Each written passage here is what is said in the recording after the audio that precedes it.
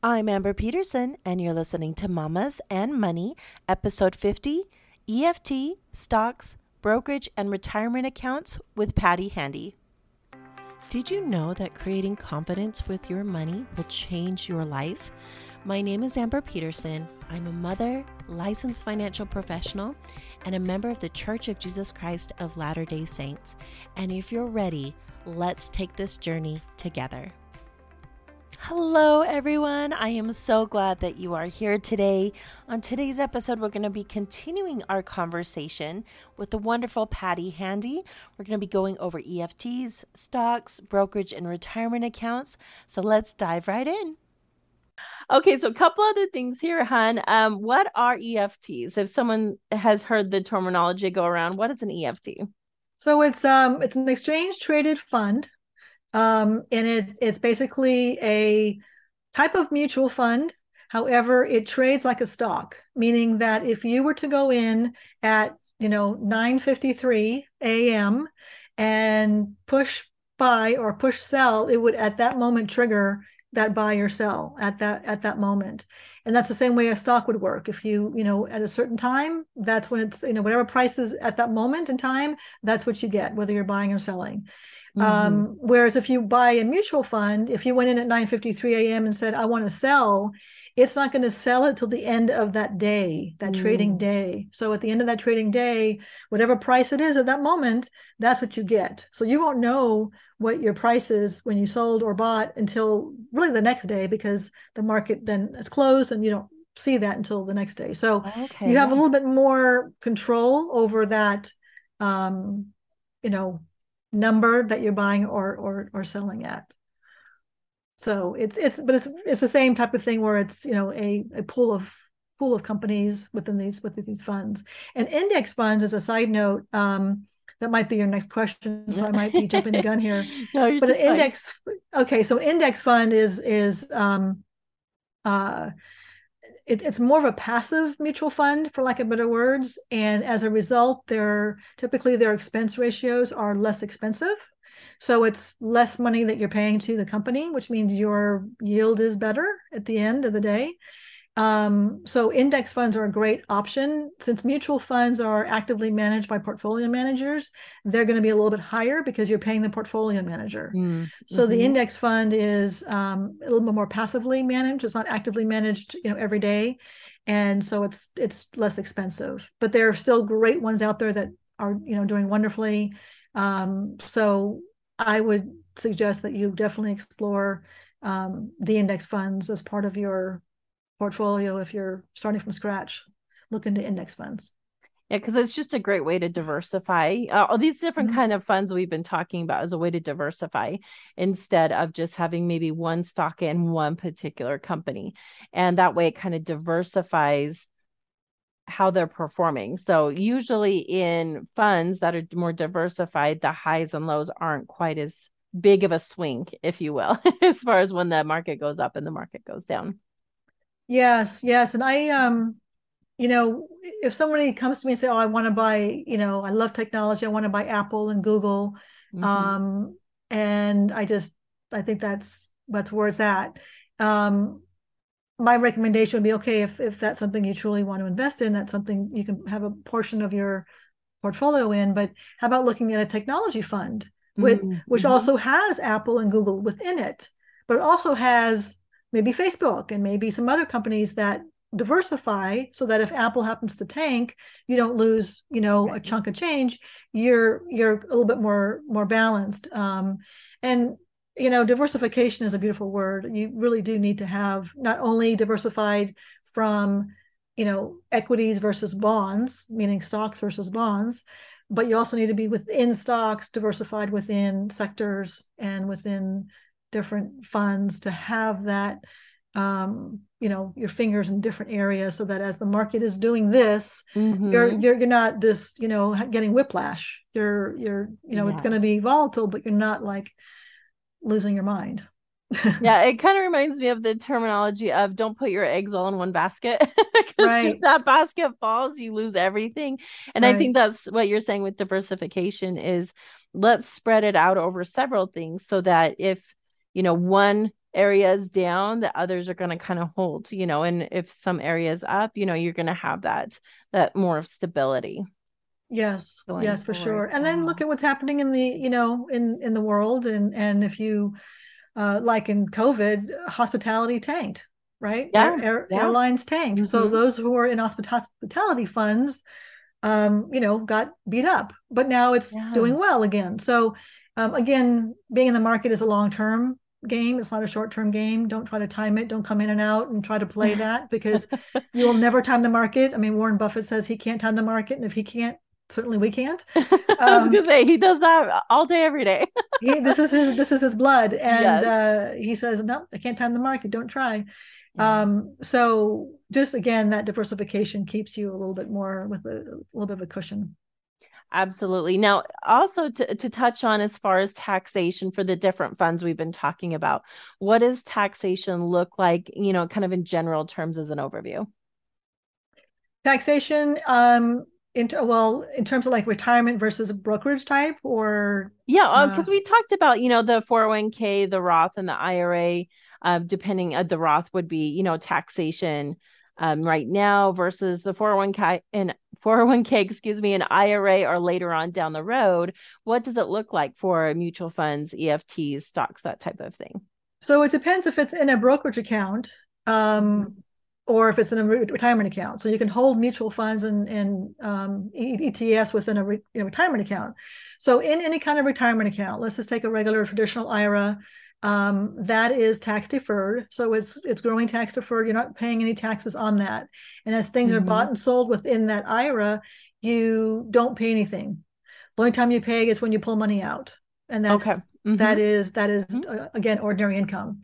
If you take it out before age 59 and a half, you also have a 10% penalty on the federal side, and then depending upon what state you're in, you're going to have a penalty on the state side. So, yeah, you don't want to touch that until you're really at retirement age. On a Roth, it's growing tax free, and you take it out tax free. And again, there's no RMD on Roth. There is RMD on a regular IRA. So that same umbrella works for the 401k piece, if it's a traditional 401k versus a Roth 401k. Hmm. If your money is if your mutual fund and ETFs or index funds, whatever, are inside of a brokerage account, that is just an active brokerage account. That's when you buy and sell, you have either capital gains, long-term capital gains, or you have, if it's a short term, it's ordinary income. Okay. So if you Hmm. sell under 1 year, then it's called short term, and you are going to have that gain is ordinary income. And if you hold it for longer than a year, it's going to be a long-term capital gain. So that's usually a better tax bracket than your regular tax bracket. So you really want to hold it long term. So Hmm. be mindful, if you're selling something in a brokerage account, be mindful of when, how long you've held that particular position. You don't want to trigger a short-term gain if you don't have to. Exactly. Yeah. So even just knowing where account you have or what you want to go into, the taxes will vary on Yeah. either one. So Absolutely. Yeah. yes. And again, it's Mhm. important to work with your CPA or your Yeah. advisor, to make sure that you aren't triggering something that you weren't aware of. Because if you trigger something, you can't untrigger it. Yeah. It's kind of one of those you went forward, it's going to happen Yeah, you've got to be type of things. careful. Yeah. Very good. So kind of the next thing I have here is stocks. So if someone says, okay, well, if I really do want an individual stock, explain a little bit more about that. Well, yeah, I mean, it's very personal. I've had clients in the past who had, individual stocks that were handed down from their grandparents, and they didn't Uh-huh. want to sell. And fine, that's okay. If you have a sentimental value, if it's not completely, a position that is it is um if we looked at it and said this is never going to recover, this is not a company that we would, Mm-hmm. from our projections and the history and whatever we did the research, if they still want to hold on to it, that's up to them, right? It's a Mm-hmm. sentimental thing. You've got to, if you want to give it to your kids and say great grandpa gave it to me, that's one thing. But individual stocks, you're just buying into that company. If you believe in that particular company and you believe in the future of that company, and there's two different ways you can do analysis. There's what's called fundamental analysis and technical analysis. This is getting a little bit more into the weeds, but Yeah. a fundamental analysis is really reading the books. If you know how to read, the earnings per share and the profit and loss and just looking at the books, then that's one way to determine if that's something you really want to invest in. The technical analysis is looking at the charts and just, looking at the stock charts and saying, okay, based on, the where these look, and there's what's called Japanese candlesticks. I'm getting way into the weeds here, but there's, I'm not going to even go down here, but there's like a ceiling and a floor. And so if you see that it's hitting the ceiling, you might see that it's going to come down. You have to know how to read these charts. It's not that's not an easy task. That is a more complicated, definitely more complicated, advanced kind of process. But don't just buy a stock because a friend says, oh, I just bought some stock and it did really well. Don't do those kinds of knee-jerk reactions. Really look into what the company's about. If you're comfortable with technical analysis, go for it. If you know how to read, earnings per share, and you know how to do that deep dive into the fundamental analysis, then go for it.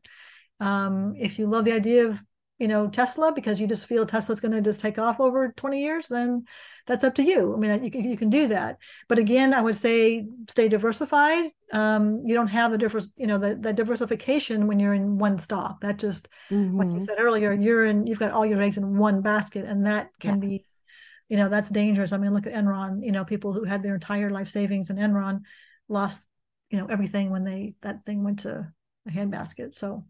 Yes. Well, and that brings up a really good point, that especially when we're investing into market vehicles, there really is no guarantees. That Right. we kind of go into it knowing that when it's up, it's awesome, we're making money. When it's down, we do take those losses as well. So if we do invest in a particular stock and it goes down, we're subject to that loss as well as the gain.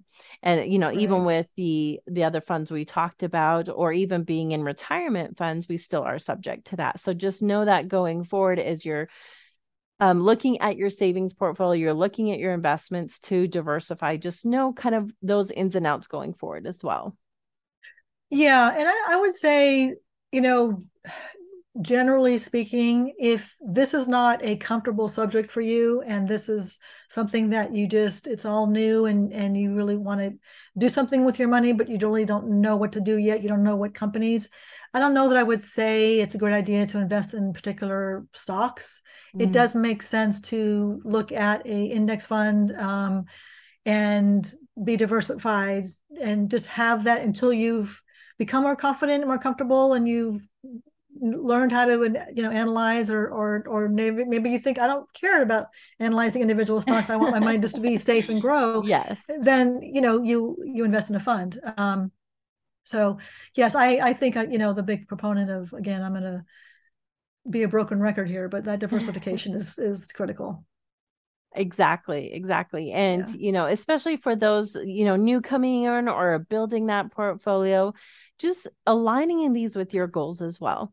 If, making sure what you want, what you want your lifestyle to be like, kind of what risk and beliefs around money that you have are all going to play factors into what you go into. So if you are a little bit more of a risk taker, then you'll probably look at something that has a little bit more opportunity gain, but may also have more risk. You might look at, if you're more conservative in just saying, hey, I don't want to lose too much money, I want to keep it more conservative, you might look into more diversification of, mutual funds or something where there isn't as much fluctuation and downs and ups of the market. So definitely, I would say have your goals first, know what you're wanting to accomplish and do, and then see how these different vehicles could then support you in reaching those goals, for sure.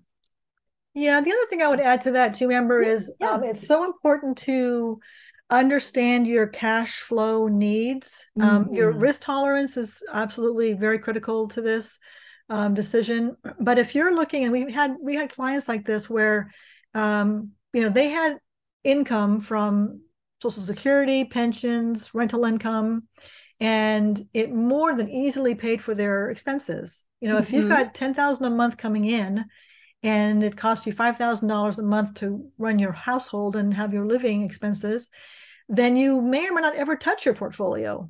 Yeah. right? Yeah. And if in that case, and we had clients like that where they never touched that portfolio, they didn't draw on it to, for retirement. It was all a legacy play. It was all going to the kids. So in that case, although they were 70, 80 years old, and in the traditional sense, you would think, oh my gosh, they shouldn't be in the market at that age. They were Mm-hmm. in the market because they were not going to touch it. And it was going to go to their kids who, were 30, 40 years old.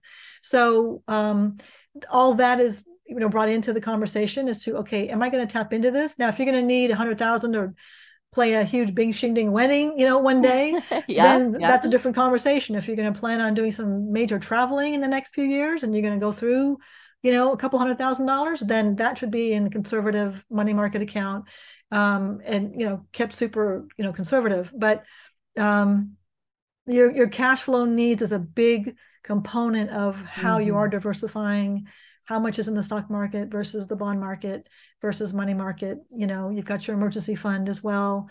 But again, there's no general, you should be always doing this. If you're 55, you Right. should do this. That there is no answer to that, really. Yeah, It's I think very that personal. absolutely. I think that's a great point, Hun, too, is that everyone's plan's going to be diverse because it's going to be diverse to you. So Mm-hmm. there really isn't just a blanket answer of like, always do this for retirement, never do this for retirement, because it, it's really subjective to, your goals, your dreams, what you want to accomplish. And I think you bring up a great point of how much cash do you need? What do you want to do? Do you know your expenses, or at least can project what your expenses may look like, including the cost of inflation? That always is important to factor into Mm-hmm. your expenses in the future, because what they are today are going to be very different from the cost of living in 20 years from now. Right, right. And just knowing, okay, well, I need this much per month. Well, like you said, if you are bringing in from different sources, like a pension or social security, more than what you need, then yeah, you could stay in the market longer. You could do some different things with your portfolio to continue to grow those funds, and then leave a legacy going forward. Yeah, that's a very different allocation, an asset allocation, than somebody who is pulling money every month from their portfolio to Right. fund their living expenses. That's a whole different story. Exactly. Right. And then you play into the factor of, then what is taxes, depending on the funds that you've gone into, or Mm-hmm. is everything you're pulling out needing to go to, the funds you are pulling out, then how much of that needs to be taxed? Mm-hmm. And like, then you also think about the Medicare and how Right. that plays into it. So yeah, it's definitely something that, you just want to be aware of as you're setting things up and analyzing them over time. Yeah, and if you are working with an advisor, these are the questions to ask them. I mean, Mm-hmm. I'm going to assume that they're going to bring them up to you, but if they're not, be proactive and say, okay, this is my concern going forward. Mm-hmm. How can we maybe pay more taxes today for me to save taxes over the long run? And what we found, I'll pivot for 1 second. What we Sure. found is a lot of CPAs, their role has always been do what we can to save taxes today, right? Mm, They want to minimize, because people like to save taxes today. Everyone loves a yes. refund. They don't want to pay any more taxes, and that's fine and well. But if I'm going to show you a scenario where, okay, I'm going to save you this much money this year, but over the course of your retirement, like we do a Roth conversion, it's going to hit you this year, but over the course of your retirement, you're going to be saving tenfold that, or whatever those numbers Yeah. are. Yeah. Then it's a long-term savings over the long run. And again, those are the conversations, those are the questions I'm going to say, talk to your advisor about, have them run through different scenarios. Again, most advisors have software programs that can play with these different options, and say, okay, well, what if I did this? Well, what if I did that? How's this going to affect me? Yeah. And that's why they're, they do what they do. This is Yeah. this is this is why we pay them. Exactly. Exactly. But like you just said earlier, when we were talking, ask those questions, be proactive, say, okay, this is what we want to do in a few years. Are we set up to do that? Mm-hmm. What is our taxes going to look like, as far as we can project, right? Because we don't have a Right. crystal ball, but just saying, okay, what's that going to look like when I take money out? What's it going to look like if I keep things in more of the market versus more conservative areas of the market or diversification. So yeah, definitely stay proactive and ask lots of questions there for sure. If anyone has questions, I'm happy to answer any questions. I think it's, you know, just at the end of the day, when I've had lots of conversations with ladies, there's a common theme, and this is kind of why I pivoted out of financial advisory to financial coaching. And I heard a lot of the common, I'm embarrassed, I should know this. There's a lot of shame, there's a lot of overwhelm, there's a lot of fear around money. And I'm just going to invite you to kind of reframe that and look at this differently. You didn't learn this from probably your parents, and we don't teach this in schools. So how could you learn this? Yes. And I think it's, just give yourself some grace and know that this is part of the process of the journey. And we all start at, square one at some point in our lives, right? We all start at the same place. So yeah, be gentle with yourself. It's a judgment-free zone. And if you're working with an advisor and they're not showing you that respect and that gentleness, like we said earlier, nothing's holding you to that advisor. There's a bunch of great ones out there that take that education piece and embrace that with clients. So, and trust your gut. I think we as women are very intuitive, and we can just feel when something feels wrong. And if it just feels wrong, it probably is. So I would just say exit stage left. And that's okay. And I love what you said. Excuse me. I think I hit my mic there. But I love what you said about grace, because just like you said, I mean, where would we find out this information? It's not readily taught in schools. It's not like you said, hey, you have to take this class to know about this. So yeah, just give yourself grace, being willing to just learn and being okay to say, well, I need to know more about that. Can you explain that more to me? And like you said, judgment-free zone, because we would rather have you come ask the questions and learn about it, so then you can improve your finances and your lifestyle going forward, rather than being embarrassed to ask those questions and then they never get answered. And then more at that point, it's more of a trial and error, which is not very fun to go through to try and figure out, okay, is this going to work? Okay, that didn't work. Is this going to work? Okay. Yeah. And it could be very expensive. That could be a very expensive lesson. Yeah. So, a very common theme I hear too is I just don't want to run out of money, and I don't want to be a burden to my kids, and I don't want to make an expensive mistake. I don't know what I'm doing. And so not asking those questions and getting that knowledge, if you're making a mistake, it's potentially a costly one. So take your time. Don't be in a rush to do anything. Don't be in a rush to invest in some product if you don't understand the product. And I've always said, if there's a product that you're looking at purchasing and you can't turn around and explain it to a fourth grader, then you shouldn't be investing in it, because you don't understand it fully, right? And if you don't understand it fully, you shouldn't be investing in it. And it doesn't mean that it's bad a product, but it just means you need to learn more about it and make sure it's a good fit for you. Exactly. And once again, all of this comes down to, how do these different vehicles serve you going forward? There's obviously all these different possibilities, because they're going to work in different ways, in different stages of our life as well. Right. Something that maybe we would look more readily into in our 20s may not be always the best answer in our 60s.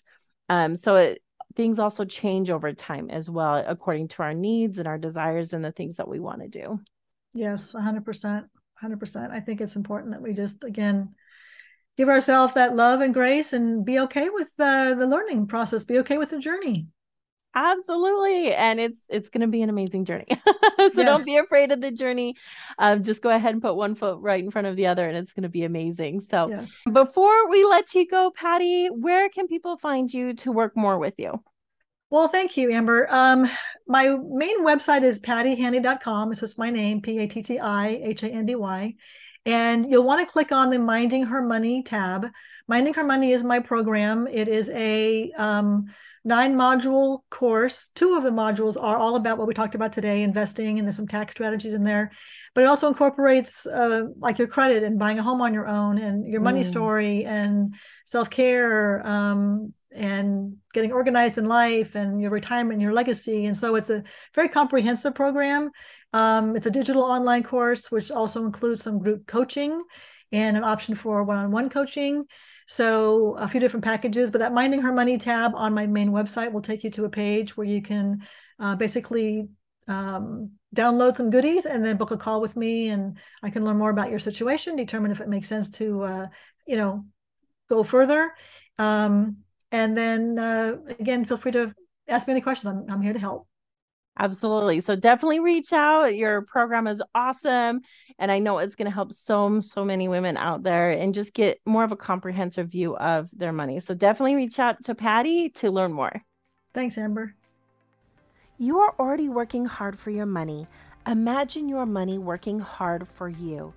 Imagine the freedom you'll have from not worrying constantly about your finances, enjoying the decisions you make with your money, and finally taking control of where your money goes instead of wondering where it went at the end of every month.